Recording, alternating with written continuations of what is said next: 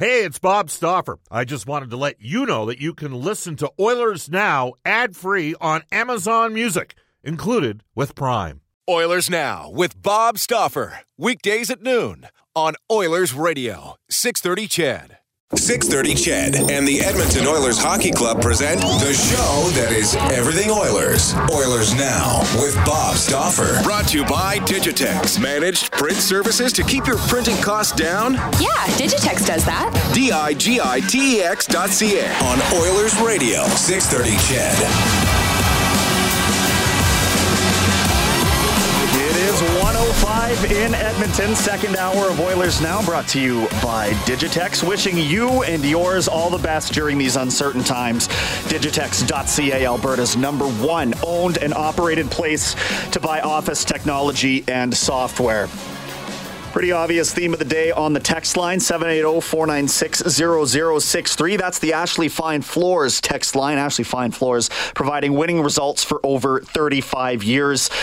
We will hear from Georges Laraque, and excited to get his perspective on all that's going on in the National Hockey League right now, or maybe all that's not going on, as I don't know if the word is official yet. We're trying to monitor Twitter as best we can, but even the pundits much longer serving than myself seem to be a little bit in the dark about this, at least as of now. But for a little bit more information and hopefully the latest, we'll bring aboard Brian Burke for our friends at Canadian Power Pack, Alberta's leader in electrical construction and service, electrical prefabrication and solar. Well, Brian, it's leading up into this interview, I've got a lot of stuff written down and a lot of things I wanted to pick your brain on, but obviously taking precedent today seems to be the question, whether they're going to play tonight or tomorrow, and then whether they should have played last night. But let's start with the current situation. What are you hearing about tonight's games, if anything at all, and are you expecting to be on the desk tonight? Well, I've got tonight off, so I've Thursday's my busy day. I do 6 shows. But I've got tonight off. It's the only night off this week I have, so I'm really glad, too. I'm tired. So I haven't heard much other than what you're hearing, which is they've been alerted, the teams have been alerted that they may not play. I think there's some significant interaction between the players and the league and the union to figure out the best course of conduct. I'm not, and this isn't a wishy-washy answer, because I think people who listen to the show know I'm not wishy-washy. I'm indifferent on the issue. I think making a boycott makes a very strong statement, but playing does too. Playing gives the players the platform that they have. So I wasn't upset. I'm good with whatever the players decide they want to do. I think a boycott is powerful, but I think playing is too in a different way. So whatever they decide is fine with me. We've got great young men that play this game.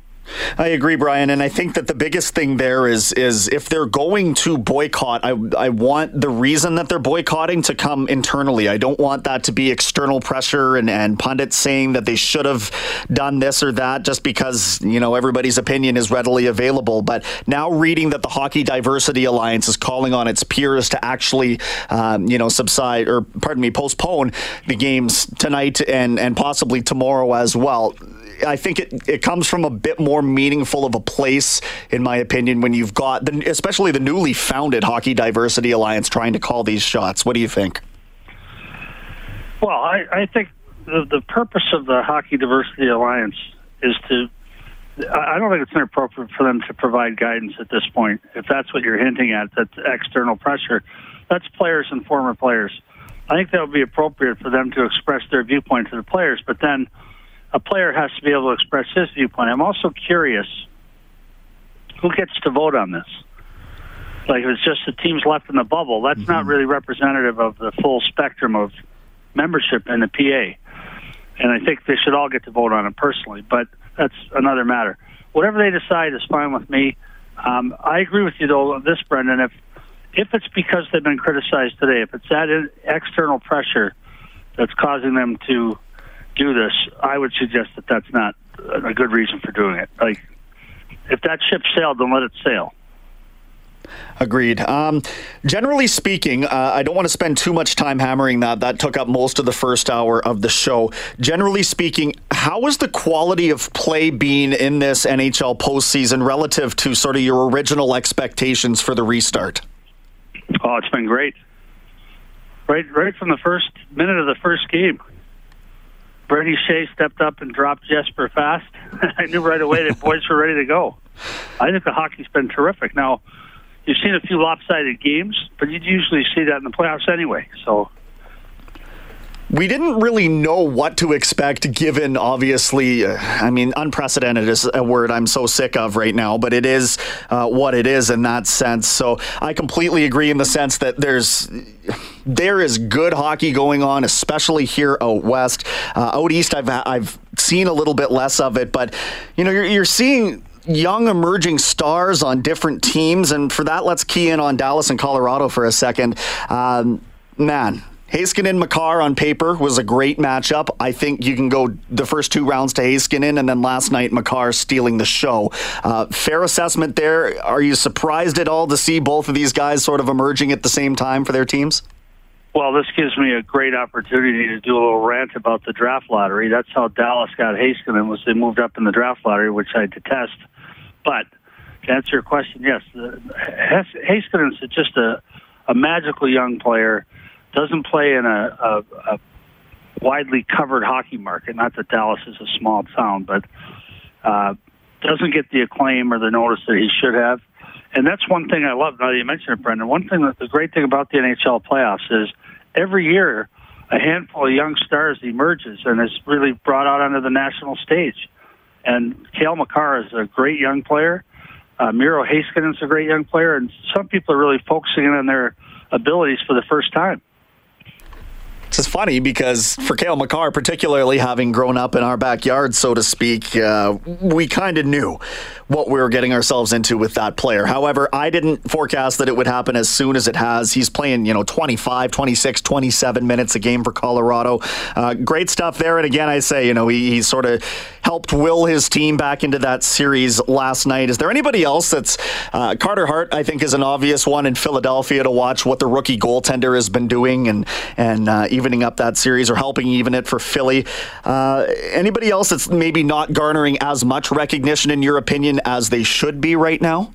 Let me think about that for a second. Let me tell you a quick story about Cale Makar. Sure. When he played his last year at Brooks, they asked me to speak at his banquet. And so they sat him with me, and I was talking to him. He's a really pleasant young man. And they told us to go up to the buffet. So, classic hockey player. He's got his jacket off. You go up to the buffet and you load your plate with as much food as possible, but you want to take a bun, right? So what do you do with the bun? It's in his pocket. Put it in your pocket. Yeah. So Cale sticks his bun in his pocket, and I did the same thing. I said, Cale, great minds think alike. What else do? You don't want to use up that plate space. That's fantastic. And listen, just to piggyback on that a bit, putting myself in Cale's shoes, Brian, I have so much admiration for you, and you're one of very few, if not the only guest that I get sort of a little bit butterflied to be on the air with. So for him at that point in his career, maybe he's got more moxie than me, but I'm sure that went a long way for him. That's great stuff. But I mean, he's standing out like a sore thumb. Who is your unsung playoff guy so far, if anyone? Well, I put Khudobin in there for a guy that I've always respected as a goalie, but never thought had star quality, but he's been really good. Carter Hart, you mentioned, who really appears here. He's the Binnington of last year's playoff, to play that well with that coolness and calmness. In the first round, I thought Carey Price was amazing. I thought he was absolutely remarkable. Other than that, I'm just trying to think if there's anyone else. I think I said this on TV last night. I think the general manager that deserves the most credit would be two: Kelly McCrimmon on the West and Julien Brisebois on the East, as far as the changes they made to already good teams to make them better. So Vegas brings in Cousins, they bring in Martinez, they bring in Leonard, and then on the other side they bring in Shattenkirk, Bogosian, Coleman. Who am I missing? Gaudreau, yep. And one more. There's five. Shattenkirk.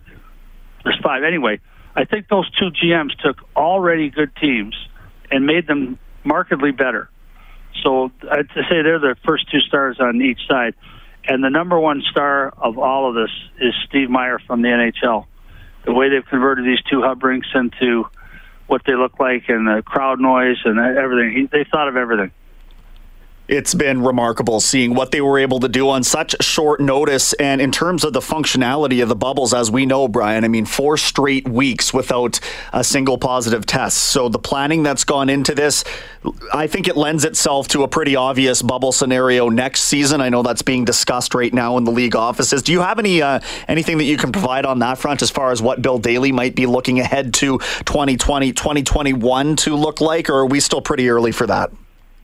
Well, I think there's 2 models that you would say, okay, we're going to do what baseball is doing, and we're just going to play with no fans or socially distanced fans. And I'm sure everyone in Alberta is groaning, and you got the 14-day quarantine problem in Canada. But basically, Major League Baseball, after a really rocky start, is having pretty good success with doing modified/partial bubbles, like being very careful with their travel, sanitizing stadiums. Now, they play 3 or 4 games in a row in one building, so that helps. But then moving on to the next place, sanitized charter. You don't go through the main terminal. You go through the private terminal. You get on a bus that's sanitized. You go right to your hotel. You get your own floor. They're starting to get it right. They're having fewer and fewer positive COVID tests. So that's one possibility I've heard. Baseball, but do it a little better. The bubble concept I've heard floated was 4 bubbles, because the players are not going to play an 82-game season in a bubble. They're not leaving their families for that long. So you have to do a modified bubble, which would be 4 bubbles, 4 cities. And again, this is just conceptual. This isn't happening. I'm not going to preach it like it's happening. But let's say you had bubbles just to pick 4 cities: Tampa Bay, Pittsburgh, Winnipeg, Colorado. And so teams would go into the bubble and play for 14 days. They play 7 games in 14 nights. Then go back to their home city and practice and spend time with their families for 10 days. Then bubble again. So you get 70 games in every time you go to a bubble. You play all the different opponents you're supposed to play. The only time you're at risk, obviously, you come out of the bubble is when you go home. But, they would expect players to act properly. And I think, like you see in baseball, what you risk is putting your entire team at risk and their families. So I think the stakes are high enough that guys will behave. It seems to be working out, but those are the 2 scenarios I've heard. And they have plenty of time to get there and implement any sort of corrections to maybe mandates, even either baseball or what they figure they can improve on from their own execution here. We're chatting with Brian Burke for our friends at Canadian Power Pack, Alberta's leader in electrical construction and service. Brian, a little bit dated now, but Alan Walsh sent a rather provocative tweet out at, I would call it an uncomfortable time for the Vegas Golden Knights, and it was quickly, taken down. But as a former general manager, knowing that story now, I'm curious how you would have handled that, assuming that you would have injected yourself into that scenario at all. What are your thoughts? Oh, I would have injected myself within minutes. I would have called Alan Walsh and said, I think you need to take that down now, right now. And I would have called a meeting with the player, with Marc-Andre Fleury, and asked him if he knew about it. If he did, I'd have a big problem with it. If he didn't, I'd still have a problem with it, but not as big. And then I'd get the player and say, you got to go in and talk to the coach, and you got to talk to your teammates. And the reason it's okay to be upset about playing time. That's not. You actually want your players to be upset when they're not playing. I get the competitor in him, but no one has sympathy for people who complain about playing time in the playoffs. You have no right to put your situation ahead of your teammates at that time of year. You really don't any time of year, but in the playoffs, it's particularly appalling. So that's the first problem, is it's untimely. The second is the stab in the back suggests that the player thinks he was lied to. And this is a management group, George McPhee, Kelly McCrimmon, and Pete DeBoer, who have a reputation for truthfulness and honesty. And lying to your players is a very poor strategy generally. It doesn't work because the word gets around. You got to keep your word. I think if you talk to anyone that ever played for me, anyone going back 30 years, he'd say 2 things. 1, Brian was always straight with us, and 2, we always had our backs. And that reputation is worth it, and it's important. So that's the second thing, is now you're casting aspersions on people that are highly respected. That's kind of dicey too. So bad idea, worst timing, move on. Does that devalue the player who now is essentially joined the goaltending market? And I say that because I think back to something like the Ryan Kessler deal when he very publicly, bit of a different scenario. I think the player himself was quite a bit more vocal about wanting out of Vancouver at that time. But in my opinion, that really devalued him on the market. And if Vegas is going to try and bring Robin Lehner back, there's no way that both of those goaltenders at their price tags are going to be there, right? So now I'm wondering, like, Vegas is obviously going to have to retain some salary in all likelihood. But did the agent do you think that there's anything to be said for maybe the agent shooting himself in the foot in that respect? No question. And also, he's done a couple things wrong here. And I don't have a problem with Alan Walsh. I know some other gyms that I never did.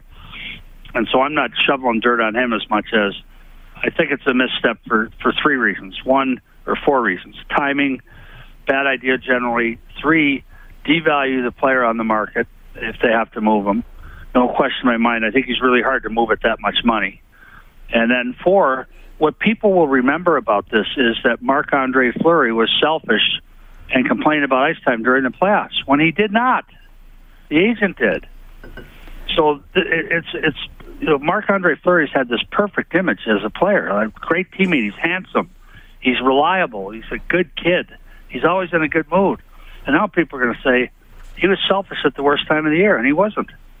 It's a shame that you have to question loyalty from the team to who at one point was their franchise player, the face of the franchise, for a startup, and in all likelihood, the most successful startup franchise that I would say we've seen in sports. So I hope that this doesn't paint an ugly ending for what should have otherwise been a pretty, incredible story in the terms of how he resurrected his career out of Pittsburgh after losing that job. And speaking of the Penguins, I'll give you one more here, Brian, as we chat with Brian Burke for our friends at Canadian Power Pack. Kyle Dubas pulled a little wizardry, in my opinion, against the Pittsburgh Penguins in that trade, acquiring $3 million in cap space and a first-round pick this year for Kasperi Kapanen. That's my take. What say you on Dubas's trade? Well, first off, let me go back one more thing about Marc-Andre Fleury, too. If he has to play now, the pressure on him is tripled. So that's the last negative aspect of this tweet or post or whatever, Twitter or Instagram, whatever it was. I don't know any of that stuff. The last bad result of that is if he has to play now, boy, is he under pressure. So moving on. You asked about, sorry, what's the next question? I had to finish that last point. Kyle Dubas. Dubas. Yeah, okay. Go ahead. First off, always be careful about questioning whether you beat Jimmy Rutherford in a deal or not. He doesn't get beat very often. I only made a couple deals with him, and I think he skinned me on one of them. But anyhow, I like the deal from Toronto's standpoint. Pittsburgh thinks the player was miscast in Toronto and can play in their top 6. I'm not sure how much finish he has. He's got great energy, great skater. He's powerfully built. He's not afraid. But I don't know how much finish he has. He didn't demonstrate a lot of scoring ability here. But Jimmy drafted him. He knows him. I like it from the Leafs end. Because first off, they get a first-round pick, which they didn't have. That's important. And second, the player that came with them, Evan Rodriguez, is a useful player. He's a right-shot center and can play wing. He was a true freshman at Boston University. Like when most of the freshmen go to U.S. University, they're 20 years old. They've played at the U.S. National Development Team program or they played in the USHL. And they're 20 years old. He went in as a true 18-year-old, which is hard to do these days. So he's a young man. Even with a 5 or 6 year pro career, he's still pretty young. And he's a $2 million qualifying offer. My guess is what they're going to say to him is, we'll keep you in the NHL, but we're not qualifying. You've got to come in at a lesser dollar. So they could get an asset out of that at a good price, plus a first. And that cap space then improves from, if they don't qualify him at 2, if they qualify him at 2, they've saved $1.2 million. If they get him to sign at 1, they've saved 2.2. So it could be a really good deal. And do you think that it was enabled by the fact that Nick Robertson showed real well for them on that wing in the playoffs? Yeah, I do. I think this kid's going to be a real good player, and he sure didn't look like a rookie when he was playing for them in the playoffs. Brian, thank you so much for your time and your insight. We'll connect next week. Thanks, Brendan. See you. That is Brian Burke for Sportsnet for our friends at Canadian Power Pack. Let's quickly take a timeout. Back with some more text messages. 780-496-0063. Sounds like hockey is called off tonight and maybe tomorrow as well. Let me know what you think. Back after this. 126 in Edmonton. Brendan Escott here in the big chair. Today, tomorrow, Monday as well, and then Bob's back. I'm going to tell you about Brentridge Ford. There's an old saying in the car business, cars cost less in Wetaskiwin, but outstanding customer service is a key to business as well. Brentridge Ford, a 9-time President's Award winner for customer satisfaction. They'll provide you with outstanding service at the time of the purchase and will continue that standard of service after the sale as well. So let Uncle Milt, Rich, Johnny, and the gang at Brentridge Ford lend a hand by calling 1-877-477-3673 or go online to Brentridge.com. After the 1:30 news, George Laraque, as Truculent Thursday continues on Oilers Now. It's one thing for me to sit here and preach and pontificate and split hairs and try and insert myself into a conversation that I really don't feel qualified based on my gender and the color of my skin to be a part of, but you're damn sure that I'm going to continue to try and be an ally. So we'll bring in a real voice of authority on what happened in the sports world yesterday. George Laraque, Edmonton sporting icon, coming up in a bit. A couple text messages here, though, first. Oilers GM wonders, is postponing games really boycotting games? I think not. That's just my opinion. Dave says, if hockey is boycotted for the rest of the year, 2 winners, New York Rangers and Black Lives Matter. Probably more so the Rangers. This texter says, I'm all for Black Lives Matter, but what's with all these athletes that are concerned for human rights and then accept multi-million-dollar endorsements from Nike and Adidas when those goods are made by slave child labor in China or wherever else they're made in Asia? Look at LeBron James's $40 million Nike endorsement. Why not donate it to their cause if they want to be front and center? Seems like a double standard to me. Where do we go here? Richard says, I feel very strongly these incidents are senseless, terrible tragedies that should not ever happen. But why is nobody talking about the fact, in a lot of these cases, that the person is fighting with police? Texter says, if people aren't willing to listen or participate in the conversation, they may be part of the problem. Thank you for allowing your platform to be used to have the conversation. From Randy. I appreciate that, Randy. Yeah, not an easy day behind the microphone. Let's see if George Laraque can put things into a better perspective. We'll send it to a Global News weather traffic update with Eileen Bell. Oilers Now with Bob Stauffer. Weekdays at noon on Oilers Radio, 630 CHED.